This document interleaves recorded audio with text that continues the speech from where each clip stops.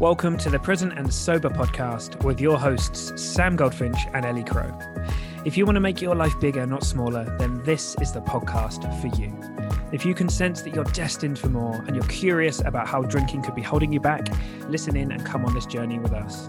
Through the interplay of mind and body practices, we will help you elevate your daily life and discover the wonder and potential of going alcohol-free. Let's make life bigger together. Happy Tuesday, lovely people. We are so excited for today's episode because it's about habits, and this is long awaited, a lot of requests for this. It's kind of going to be like 3 parts, so we're going to dive into kind of like a sort of zoomed out view at habits today. We're going to look at some habits that may really serve you in the second episode, and then we're going to look at how to kind of like maintain them, work on them, practice them so they become habitual, right? And on the journey to alcohol freedom, or taking our power back from alcohol, this is a massive piece of the pie, right? That a lot of us either don't pay enough attention to, or we kind of work on the mind stuff and our thought systems, but actually having habits that serve us and support us as part of the tapestry of this beautiful bigger life that we're creating is just hugely, hugely important. And if we don't do that, a lot of the kind of feelings that we used to want when we were reaching for alcohol, we haven't positively replaced them with something that provides that to us, be it connection or whatever it is that we kind of believed that alcohol used to give us or gives us. Okay, so that was it really, just a little framing. We love this. There's loads of cool ideas in here, loads of tactics, so we're excited to go on the ride with you. And yeah, awesome. Here we go. Okay, here we are. Right, we've been super excited for this one, haven't we, Ellie?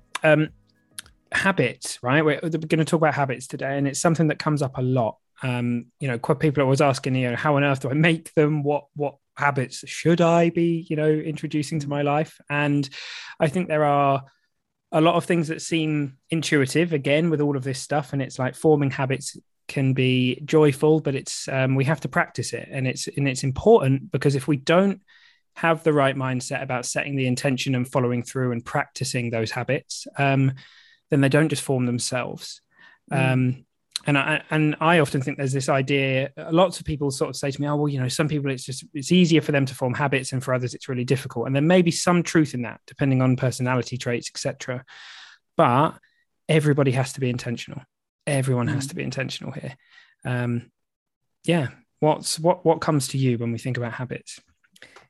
This is the territory of true self-care. So all of the things, when we talked to Megan Brooks in one of our guest episodes a little while ago, she was talking about the work being the joy. Mm-hmm. And often I think a lot of these things can, at first appearance, seem like a lot of work. And you have like Annie calls it the pity party. I don't want to bloody do all of that. It's the things that we I think know are generally good for us, healthy habits, nourishing habits, but the things that you don't automatically reach out for in the same way as you can reach out for a glass of wine or a chocolate bar, a massive Toblerone. Love it. Yeah, and that's very much kind of like short-term versus long-term gratification, and going on the journey of us catching up with ourselves, us catching up with the things that are really good for us. And it takes a little bit of time, and it takes a little bit of a leap of faith in being like the good farmer planting the seeds. But when we do catch up, and when we are feeling the benefits of those things that feed us and nourish us, then we're just in this whole other reality where, maybe it's going to the gym. It actually feels good. We're like, wow, yes, I'm enjoying going to the gym. Bloody hell, that was hard work for a few weeks, but now I'm in this amazing space. Sorry, Sam. I was just going to say it's often difficult to get started because it feels like an uphill struggle. And often people are so, particularly while we're talking about coming from a situation where you are drinking, you're often so disconnected from yourself. Certainly that's how I felt. I didn't really know what I wanted. I didn't really know what I needed, what my nervous system was crying out for. And quite often in the early days, it's about variety. You need to try lots and lots of different things to work out what feels good. And so this is all about feeling. And so the first thing is that you kind of need to start, feeling your body and feeling what it's like to be in your body and tuning in. I don't really know how to describe to do that. I was just thinking, how else can I just sit down and that? feel yourself? Just feel yourself. But essentially, like if you think about it, we drink to feel a certain kind of way, and usually people fall into, I think, one of two categories. I'd be interested in your opinion on this, Sam. Usually, I think people either drink like I did because they want to push the brake pedal. They want to slow down. They want to slow down the racing mind and all of the thoughts and the busyness and the overwhelm and the anxiety. They want to kind of escape and check out of that. Or people fall into the category where they're looking for a pick-me-up. They want to amp themselves up. They want to put their foot on the accelerator. They want to mobilize. They want to get going. They want to activate. They want to come out of a less mobilized state into activity, action, doing something. So I suppose people that would, when people say that they drink because they're bored, or they're drinking for fun, they're drinking for excitement, for adventure, that sort of thing. So I think that's just my opinion of, I think what people are looking for, but ultimately it's because you want to feel a certain kind of way. So if you remove alcohol and you are no longer wanting to drink, you don't want to moderate anymore, you're done with that, then you're still going to have that need to feel a certain kind of way. So it's tuning into that and understanding what that feels like. And it's, we've talked about cravings and triggers on this podcast. So it's about feeling the discomfort and tuning into what your body's really asking for, and then trying out lots of different things to work out what moves the dial. So when you try these things, again, the important thing is, well, how do you feel? It's not about doing it just to, as Jolene Park told us in our training, it's not just doing it to get the gold star, right? It's doing it because it bloody well feels good. And to your point, it's not always in the moment. Usually you will get some pleasure in the moment, but as your brain chemistry resettles post-alcohol and you get back to releasing normal levels of neurotransmitters like dopamine, it's more about the delayed gratification and the longer term benefit. Yeah. And I mean, it's that tuning in.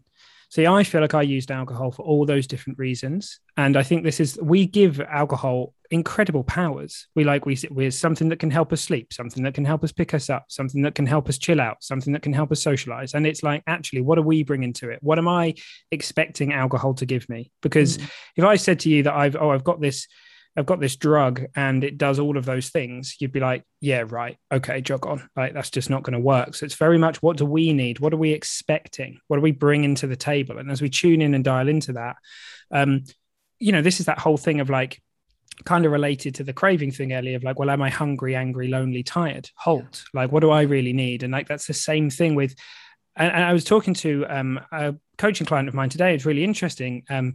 He was noticing that the things that he was using for friction to help him not drink in the early days, he was like, oh yeah, wow, those are the things that I'm now leaning into that are really fulfilling me, that I want to like form as positive habits, because they worked because they were fulfilling the need. Like they actually gave me what I needed at the time, and they're going to continue to do that. And they're going to grow and evolve with me as I do. And like the last thing, an analogy that I'd like to really share with any of this stuff is like, this is a bit like launching a rocket. I always think it's kind of like there's that energy at the beginning, like it's the commitment, it's the testing, the experimenting, we put the energy in. And then when we get that habit that like launches and like we've caught up, then we're kind of in orbit. And then it's like maintenance. And it's much easier to stay fit than it is to get fit. We've all experienced that. So yeah, it's really worth experimentation, the stuff that you're talking about, Ellie, and just, having a go, and not just expecting everything to just be like, to like light us up instantly, like the very first time we do it, although some things do, but experimenting and giving it a go for a week or two, having a go at that class or having a go at that. Right. So I don't know if you've got anything that really stands out. Oh yeah. I mean, in experimental mode for sure. Like, and I'll say this to, I was saying it to a client just earlier on today. Like, just try it. What have you got to lose? And I don't just mean for one day, but I mean every day this next week until you talk to me again, or where we've got clients that are talking to us daily through, whatever the different connections are that we use. Check in and let me know how it's going.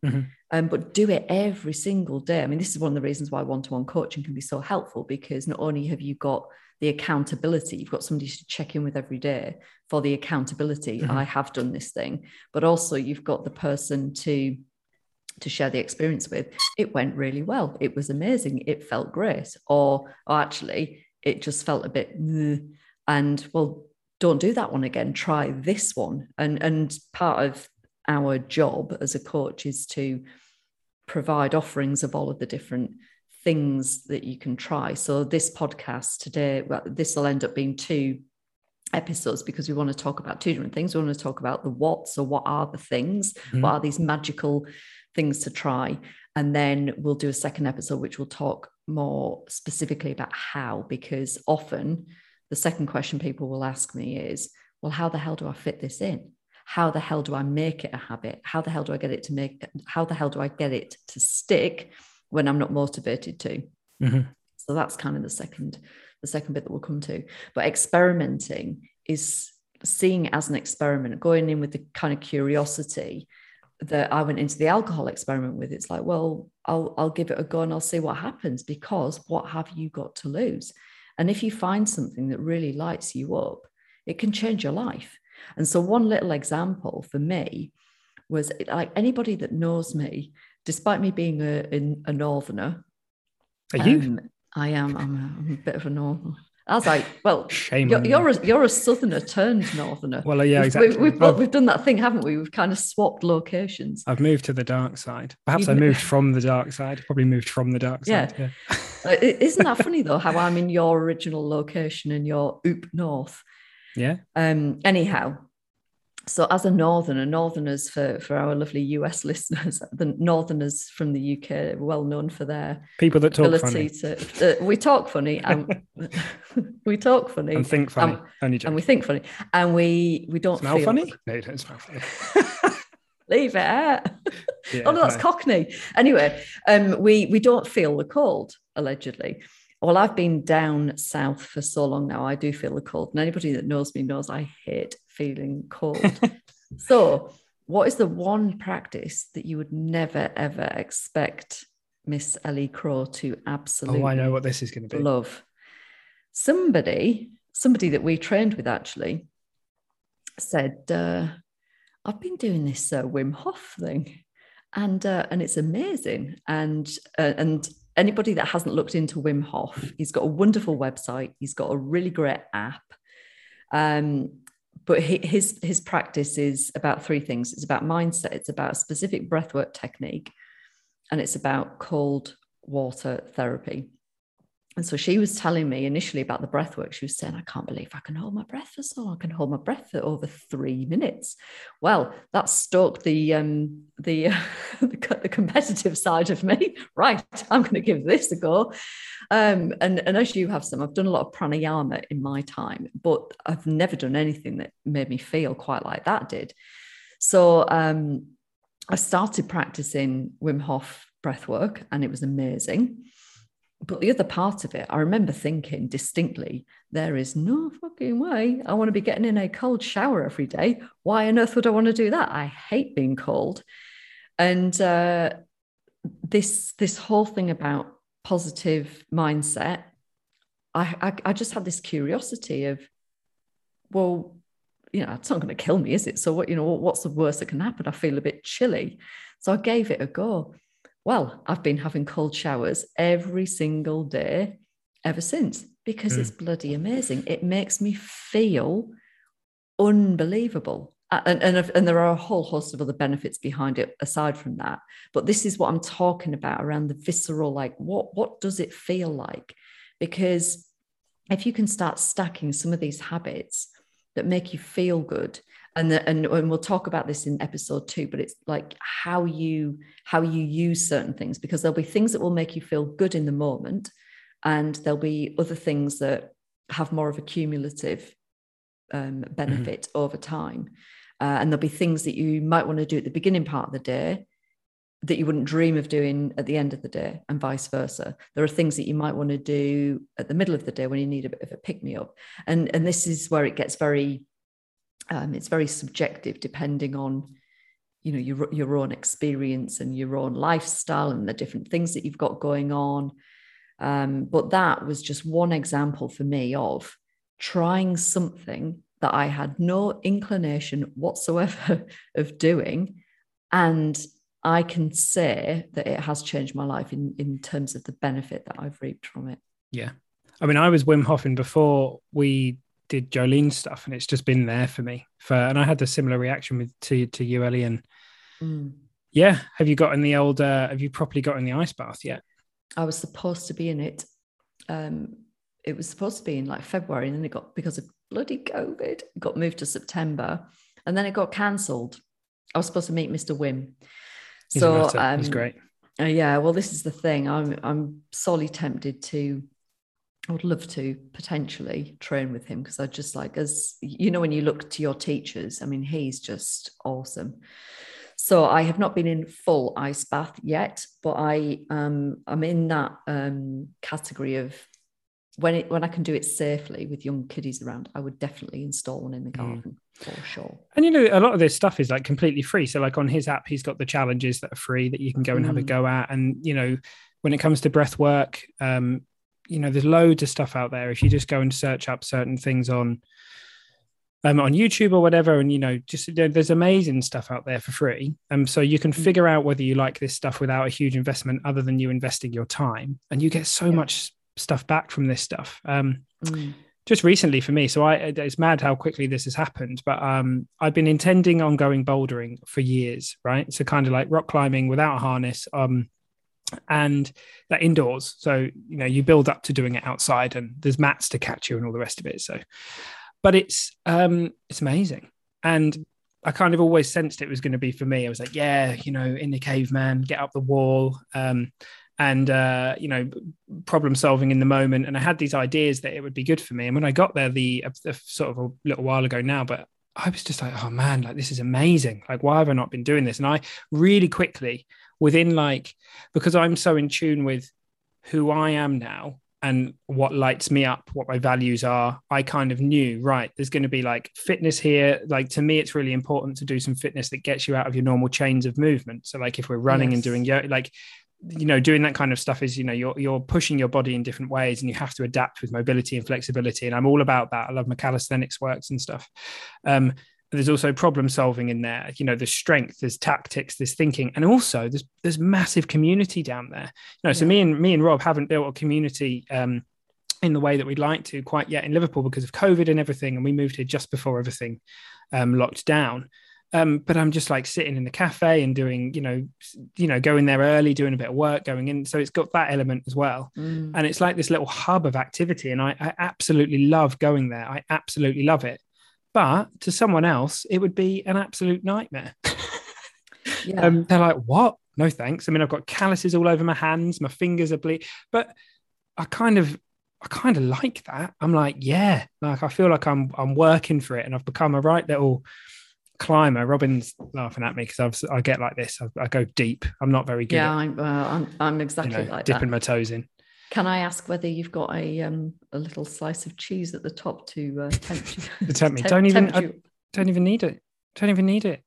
No, there's enough in there. They've got these little coloured runs. You start on like the grey ones, you go to the green and the orange, and you go up. And that kind of stuff to me is like, oh yeah, wow, when am I going to get on a white? Wow, when am I going to get on a this? And I like the bricolage. I think the word's bricolage is like all the stuff that goes with a culture, right? So like all the, you know, the shoes and like, you know, even like the fashion, the apparel or whatever, like the climbing stuff is me. It's like, whoa, I love this stuff. It's cool. So when you find something like that you connect with, it can quite literally, like you've said, Ellie, change your life. Can I ask you how you found bouldering then? It'd always been on my radar. because I've always been into kind of like body weight stuff, and in fitness wise. And a few people had mentioned it to me, and I've been like, oh yeah, I'll do that sometime. And the thing is, I haven't had a car or anything, and it's like a bit of a pain in the ass to get to the center. And recently me and Rob, we got a car because we were like, right, I think it's time to, I haven't had one since I was like 18, and I've always used public transport, but I was like, do you know what is actually stopping us from going out into nature, ironically? And I'd always been like, I don't want to get a car, but we've actually committed to using it for that, and it's been massive. So that's the other reason that we went up there. I just stumbled across it. I think my brother had mentioned that he'd done it at some point, and I knew the moment I stepped in, I had a sense of it. I was like, yeah, this is the right place. So my reason for asking that is because I think often we have to be open to receiving stuff. So you can hear things lots of times, but I can remember being in the throes of moderation, and though like my yoga practice endured, like I always went to my yoga classes, and I always practiced meditation and things at home. But there were certain things that I wouldn't have pushed myself out of my comfort zone to go and do. So if bouldering had have come up and been on your radar as a drinker, do you think that you would have tried it? Yeah, I think I might have done. I was when I was in the throes of, so the last 2 or so years of my drinking were like incredibly heavy periods of 2 or 3 months of drinking, and then like 2 or 3 months off.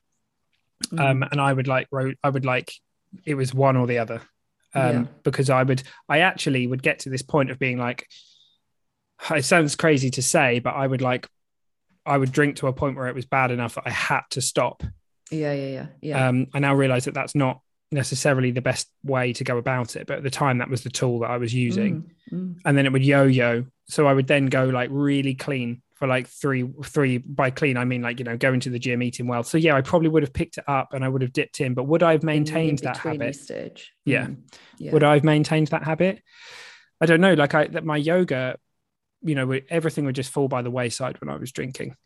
And that was one of the reasons, because I'd had a strong meditation practice, because I'd done all of these stuff in these periods of like, clarity. Oh yeah. Then I would really feel it doubly when I would start drinking again, because I'd be like, oh mate. And then I'd have to walk through this like inner knowing of where would you be if you'd have just kept doing that? Exactly. Yeah.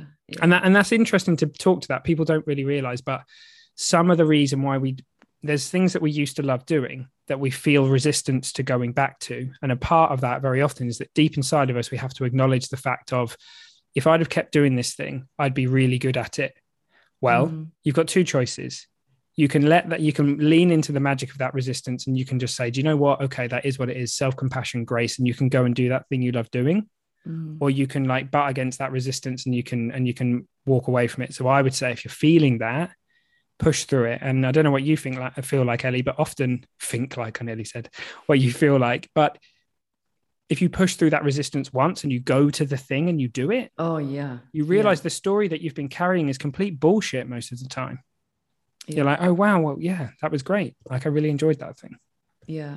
I mean, this is the reason for having the podcast, to assist people with making their world and their life bigger, as opposed to keeping yourself small.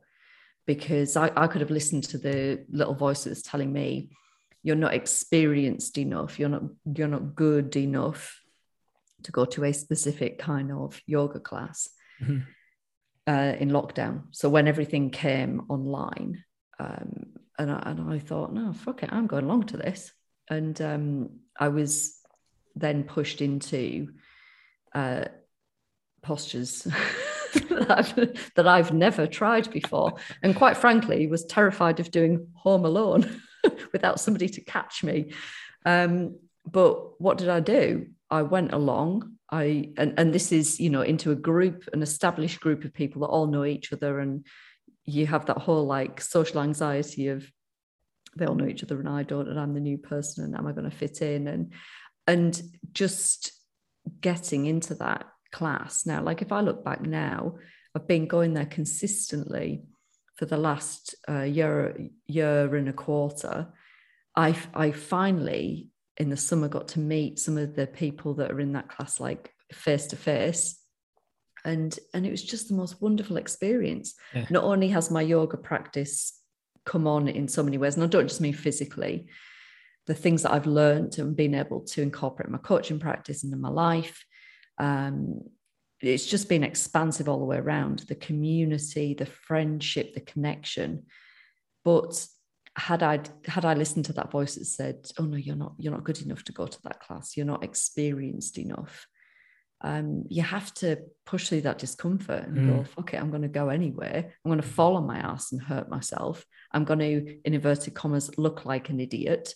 Because am I really that important that somebody else on that Zoom class with 20 to 30 other people, are they really watching me, or are they just trying to not fall over themselves? Do you know what I mean? Yeah, it's the big stick person thing. Like when we walk into a room, we all feel like the big stick person, but everyone's like that. I've spoken about this before. It's like we feel like we're the center of attention, and everyone's looking at us. It's like, oh my god, they're going to notice the overlaugh or the this or the that, or that I'm wearing the same shirt as Gary or whatever, right? But actually everyone feels like that. So most people are so wrapped up in their own crap that they're not gonna.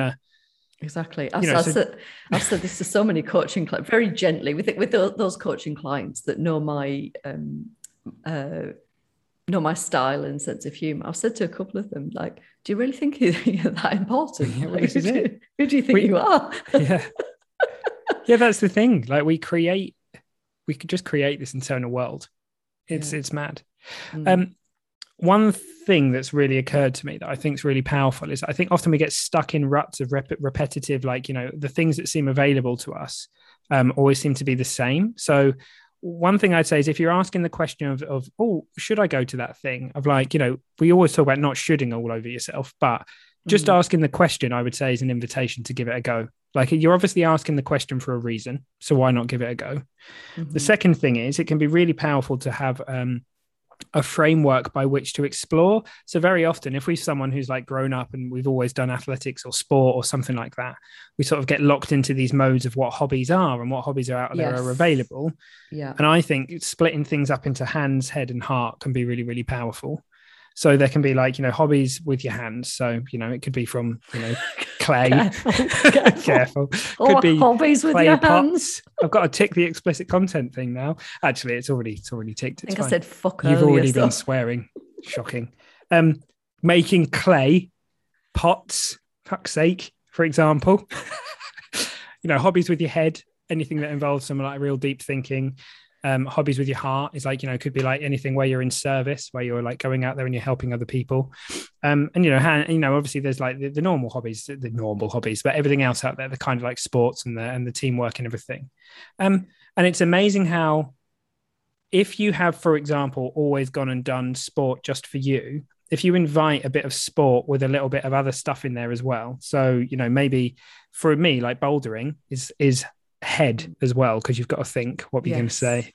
Or like if you go and do like a team sport which has got some heart in there, so community in there, it can open up a thing, because we can always be like, oh, I just like running for me, but go and experiment with doing it with a group of people. Like there's so much like for some people there's so much joy in that.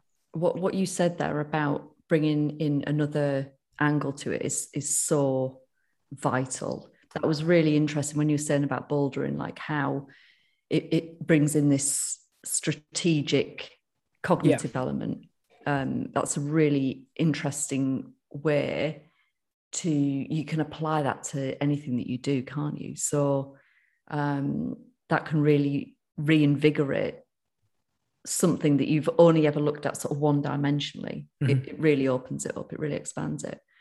I was thinking earlier on when I asked you about how you got into bouldering and that whole point about being receptive, because this is the thing, like, so what we're talking about here is how you identify the things, because often, we're coming from this place of disconnection and not really knowing or not really sure what to do. I've only ever ran. I don't. Yeah. What one of the things that I often will say to clients, and was massively helpful for me, was to think about what I enjoyed as a kid. Yeah. And so partly with my yoga practice, and then latterly with getting more into gymnastics training. When I was a kid, I used to compete as a gymnast. I wasn't amazing, but I competed and I really enjoyed it, and I think I was always just kind of amazed at what the human body can do. And so that's that sort of that drive, that adventure and challenge, because I've got two strong leading values of adventure and personal development. And so it was those things that were driving me when I wanted to go to that yoga class, and I wanted to try and do the really challenging poses. And when I've then thought about going back to gymnastics, it's the challenge, it's the thrill that I got as a kid. So earlier this year, I did a couple of rounds of something called Handstand Club, which was bloody awesome.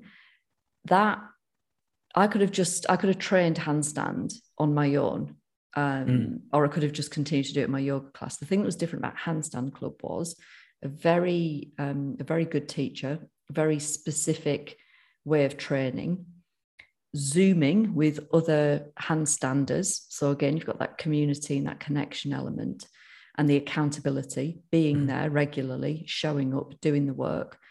And what do you get at the end of it? The results. And the results are incredible. And then that's then fed back into my yoga practice, because now I feel much more sturdy, quite literally feel more sturdy than when I was falling on my ass because I had no idea what I was doing. I've built up a lot of strength that I didn't have before, and I've also built skill. So going back to what you used to enjoy as a kid can be really, really helpful. Yeah, and it can also be just mining it for what it gave you. So it's interesting you say that. So the thing that I was obsessed with when I was a kid was skateboarding, right? Oh, yeah. And me and my mates were pretty good. And so up until about, I don't know, maybe until I went to uni, I was always skating. We were always out, and it saved us a lot of trouble. Interestingly, about 18 months ago, a couple of years ago, actually now, I think, I decided I was going to try and get back into skate. I was going to skate to the gym. Right. So I bought myself a skateboard, got carried away, spent 200 quid on a skateboard because I was like, oh my God, when I was a kid, I could never do this. It was like, so I just went mental. Anyway, needless to say, I've used it twice. If anyone wants a skateboard, reach out. It's cool art, actually. It's going to hang on the wall. That's the plan. But interestingly, so skating wasn't it for me. I gave it a few goes and I'd realized, it's not it. I didn't have the mate stuff wasn't there. But if I think about that in comparison to bouldering, right, it's physical, right? You're out and about with people. There's the tactical element of like getting better and better at having harder and harder tricks. There's the challenge. There was quite a lot of the stuff that appeals to me about bouldering was actually inbuilt into the skating thing as well. Yeah.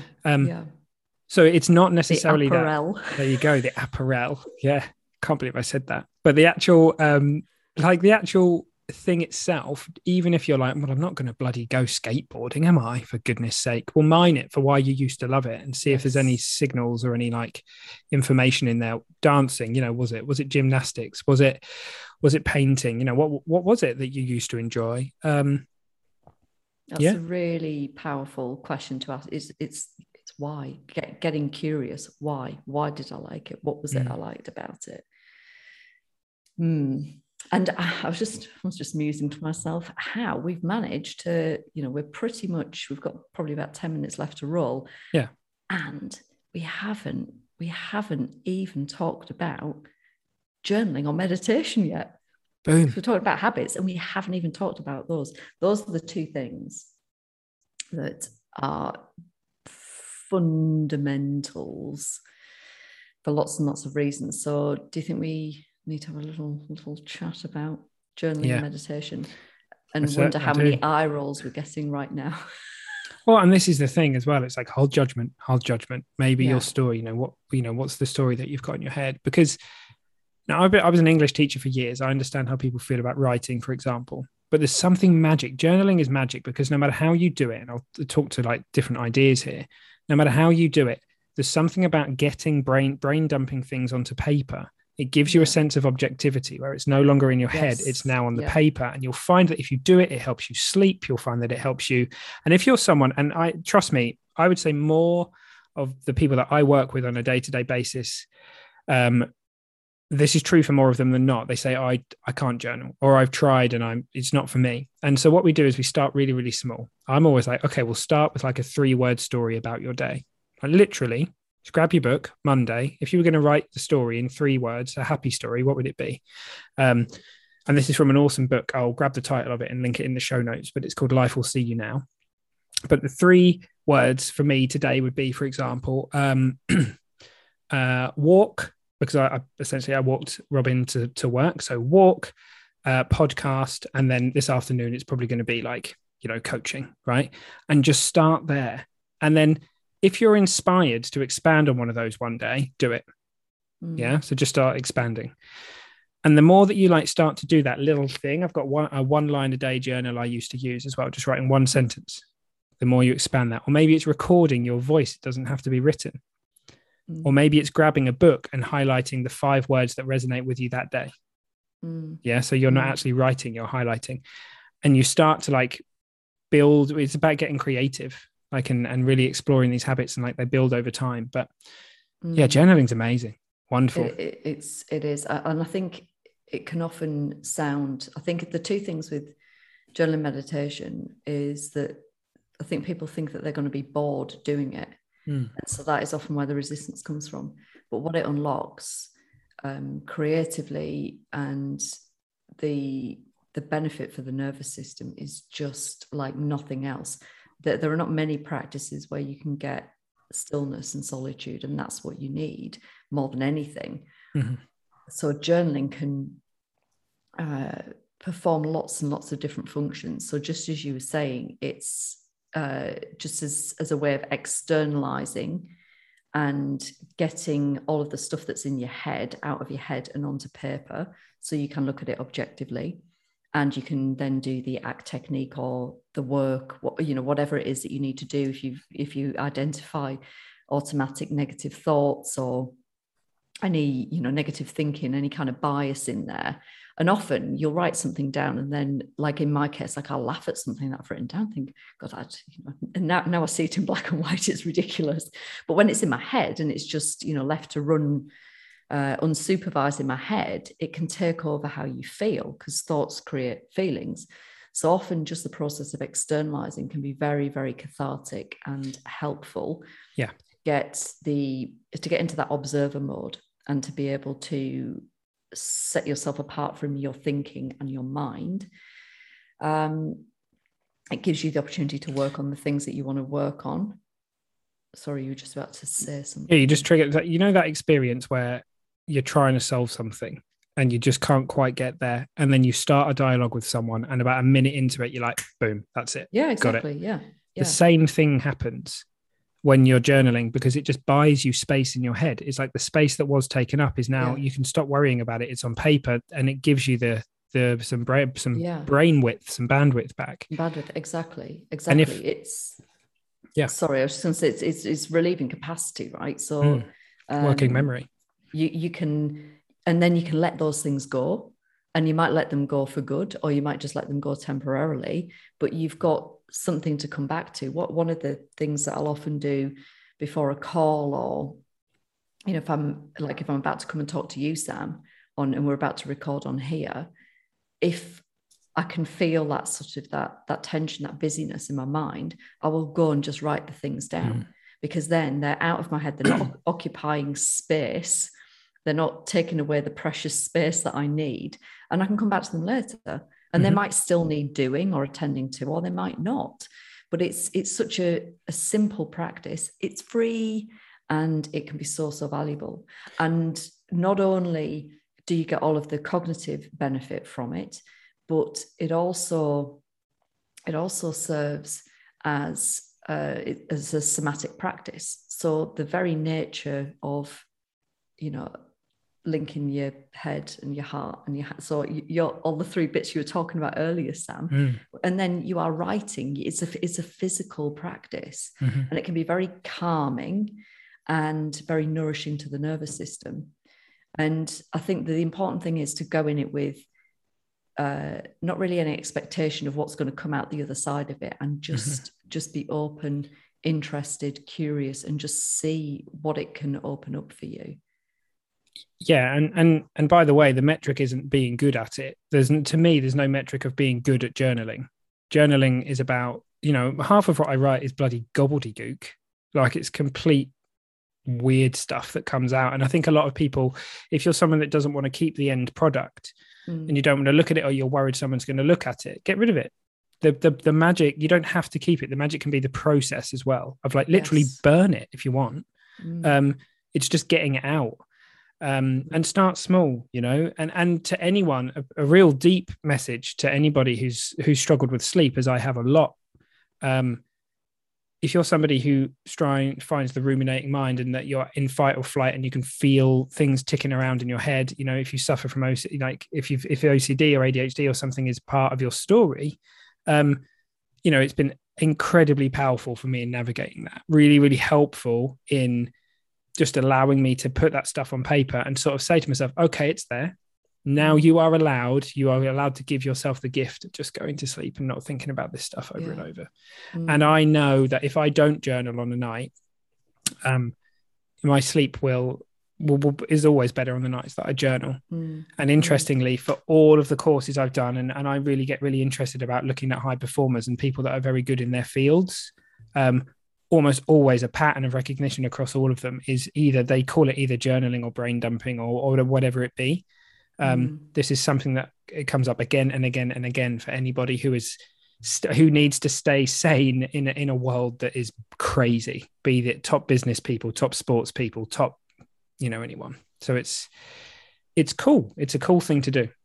It is. And I know in my own experience, I've found that there will be things that come up unexpectedly.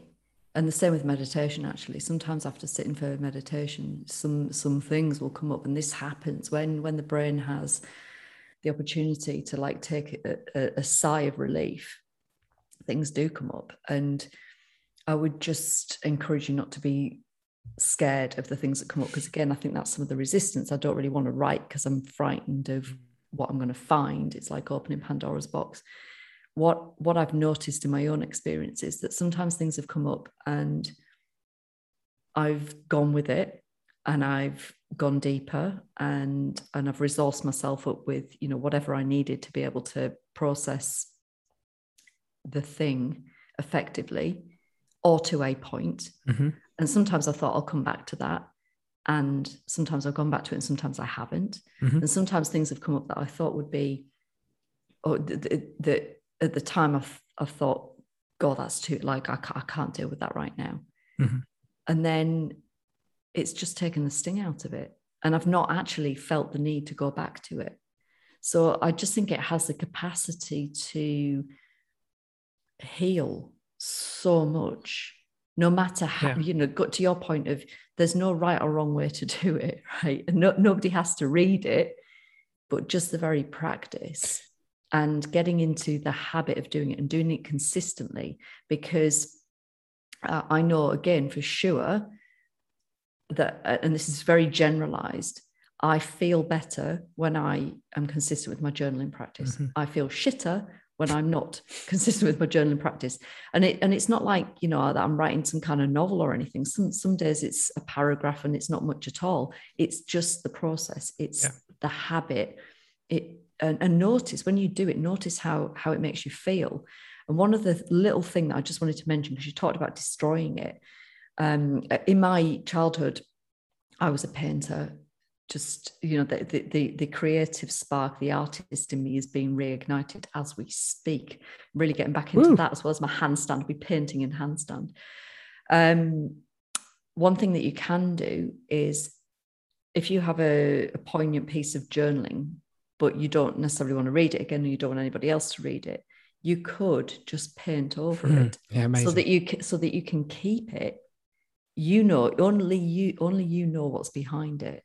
But it's almost like a symbolic practice, something that you can keep. You know what's there. So yeah, I just wanted to offer that one. That's amazing. That's a nice one. There's magic here. There are some things in life where we say to ourselves, do you know what? I think I want to outsource a bit of help here. I want to go and talk to someone about this, or, but there are times when, much like a wound, if we continue to put the band-aid on. So if we're like, no, don't want to, I'm worried to go there, I'm going to keep covering this up. You know, it takes longer to heal. If we take the band-aid off, often that can just be just getting it on paper. Then we start to let air there and things start to heal over. And that process, we can be our own, awareness can be its own therapy. There is so much magic and beauty in just holding the present moment and just being. There's an intelligence in all of us that's deep, and it's not us, it's deeper than that. And just sitting in space and just looking at something, often it will start healing itself.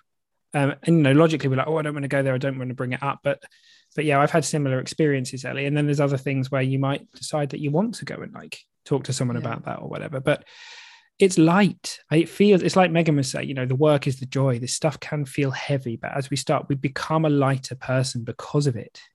And I think that lightness entirely depends upon your intention and how you apply yourself.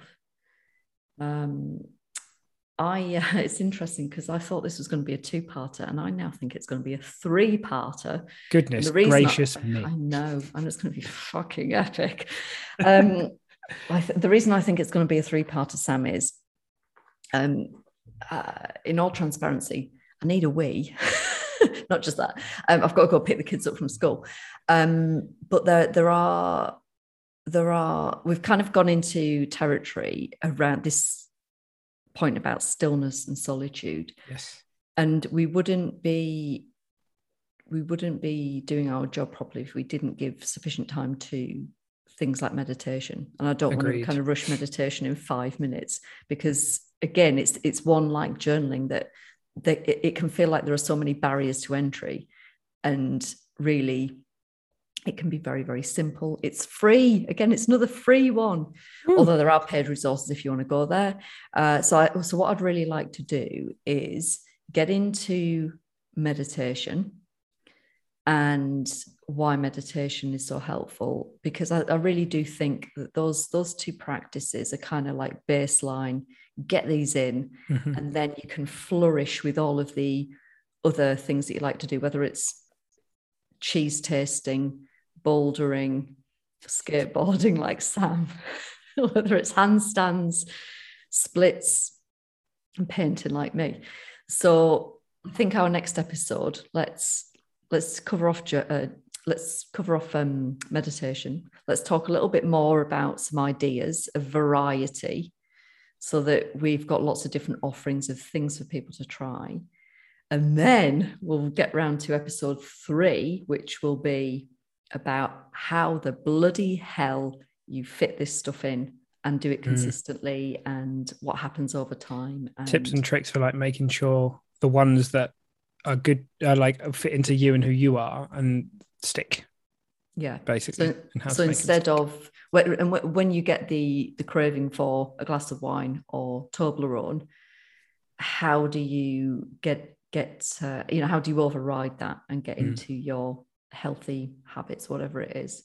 Because I just recognize that I know that people have said to me at times, well, there are certain things that, like if you're in a stressful situation and you are having to do something, you can drink at the same time as it, or you can shove chocolate in your face at the same time as it, whereas you can't necessarily, light all your candles and have your bubble bath whilst doing it. And children's a great example. Like when you've got children around, try to meditate with children going, running riot. It's very, very difficult.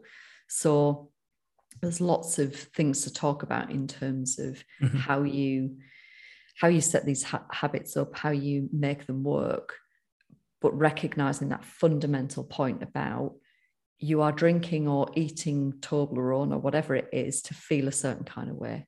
So how are you going to get to feel the way that you want to feel with true self-care and nourishing habits? It doesn't make you hate yourself in the morning or have a pounding headache. Yeah. All right, mate. I'm looking forward to that. Right. I need a wee as well now. I'm just going to hit this button because otherwise, you know what we're like. We'll start another conversation and we'll still be here, and your kids will be at school going, "Mummy, where are you?" Right. Have a lovely week, team. As ever, thank you for tuning in. You are rock stars. We love you. We love you. Bye. So there we have it. Habits Part 1. Loads of fun. And we're going to really extend the kind of discussion around the foundational pieces and habits that me and Ellie have next week. So make sure you come back for that one because it's going to be absolutely fab. And there's so much to explore here, and it's such an important just piece of the puzzle. Awesome. In some more exciting news, myself, Sam Goldfinch, will be coaching on the This Naked Mind Live alcohol experiment in November. So if you are looking to just kind of experiment with what 30 days away from alcohol might look like. And look, this isn't a challenge. This isn't, you've got to do 30 days or you're booted out. And no. This is an experiment, right? This is about coming and figuring out what's possible, you know. Is alcohol impacting you in ways that you didn't understand? It's going to give you access to loads of different amazing, inspiring T&M coaches and mentors and content, and it's just such a fantastic place to hang out for a month. So I would absolutely love to see you there. I'm going to drop a link below the podcast so that if you want to come and sign up, you absolutely can do. But it's so fun. I'm so excited to be in that group and to have the privilege of coaching in there. So wherever you are, even if you've been alcohol free for years and you're, just come and see what it's like. If you're early on your journey, if you've never been alcohol free, what an amazing way to explore what even a few days away how that might help you and serve you create this bigger life. Awesome, team. Have a great week. Please do all those lovely things you always do. Leave us a review. They're really, really helpful. The Facebook group is ready and waiting for you. We're going to welcome you with open arms. And yeah, just keep being awesome.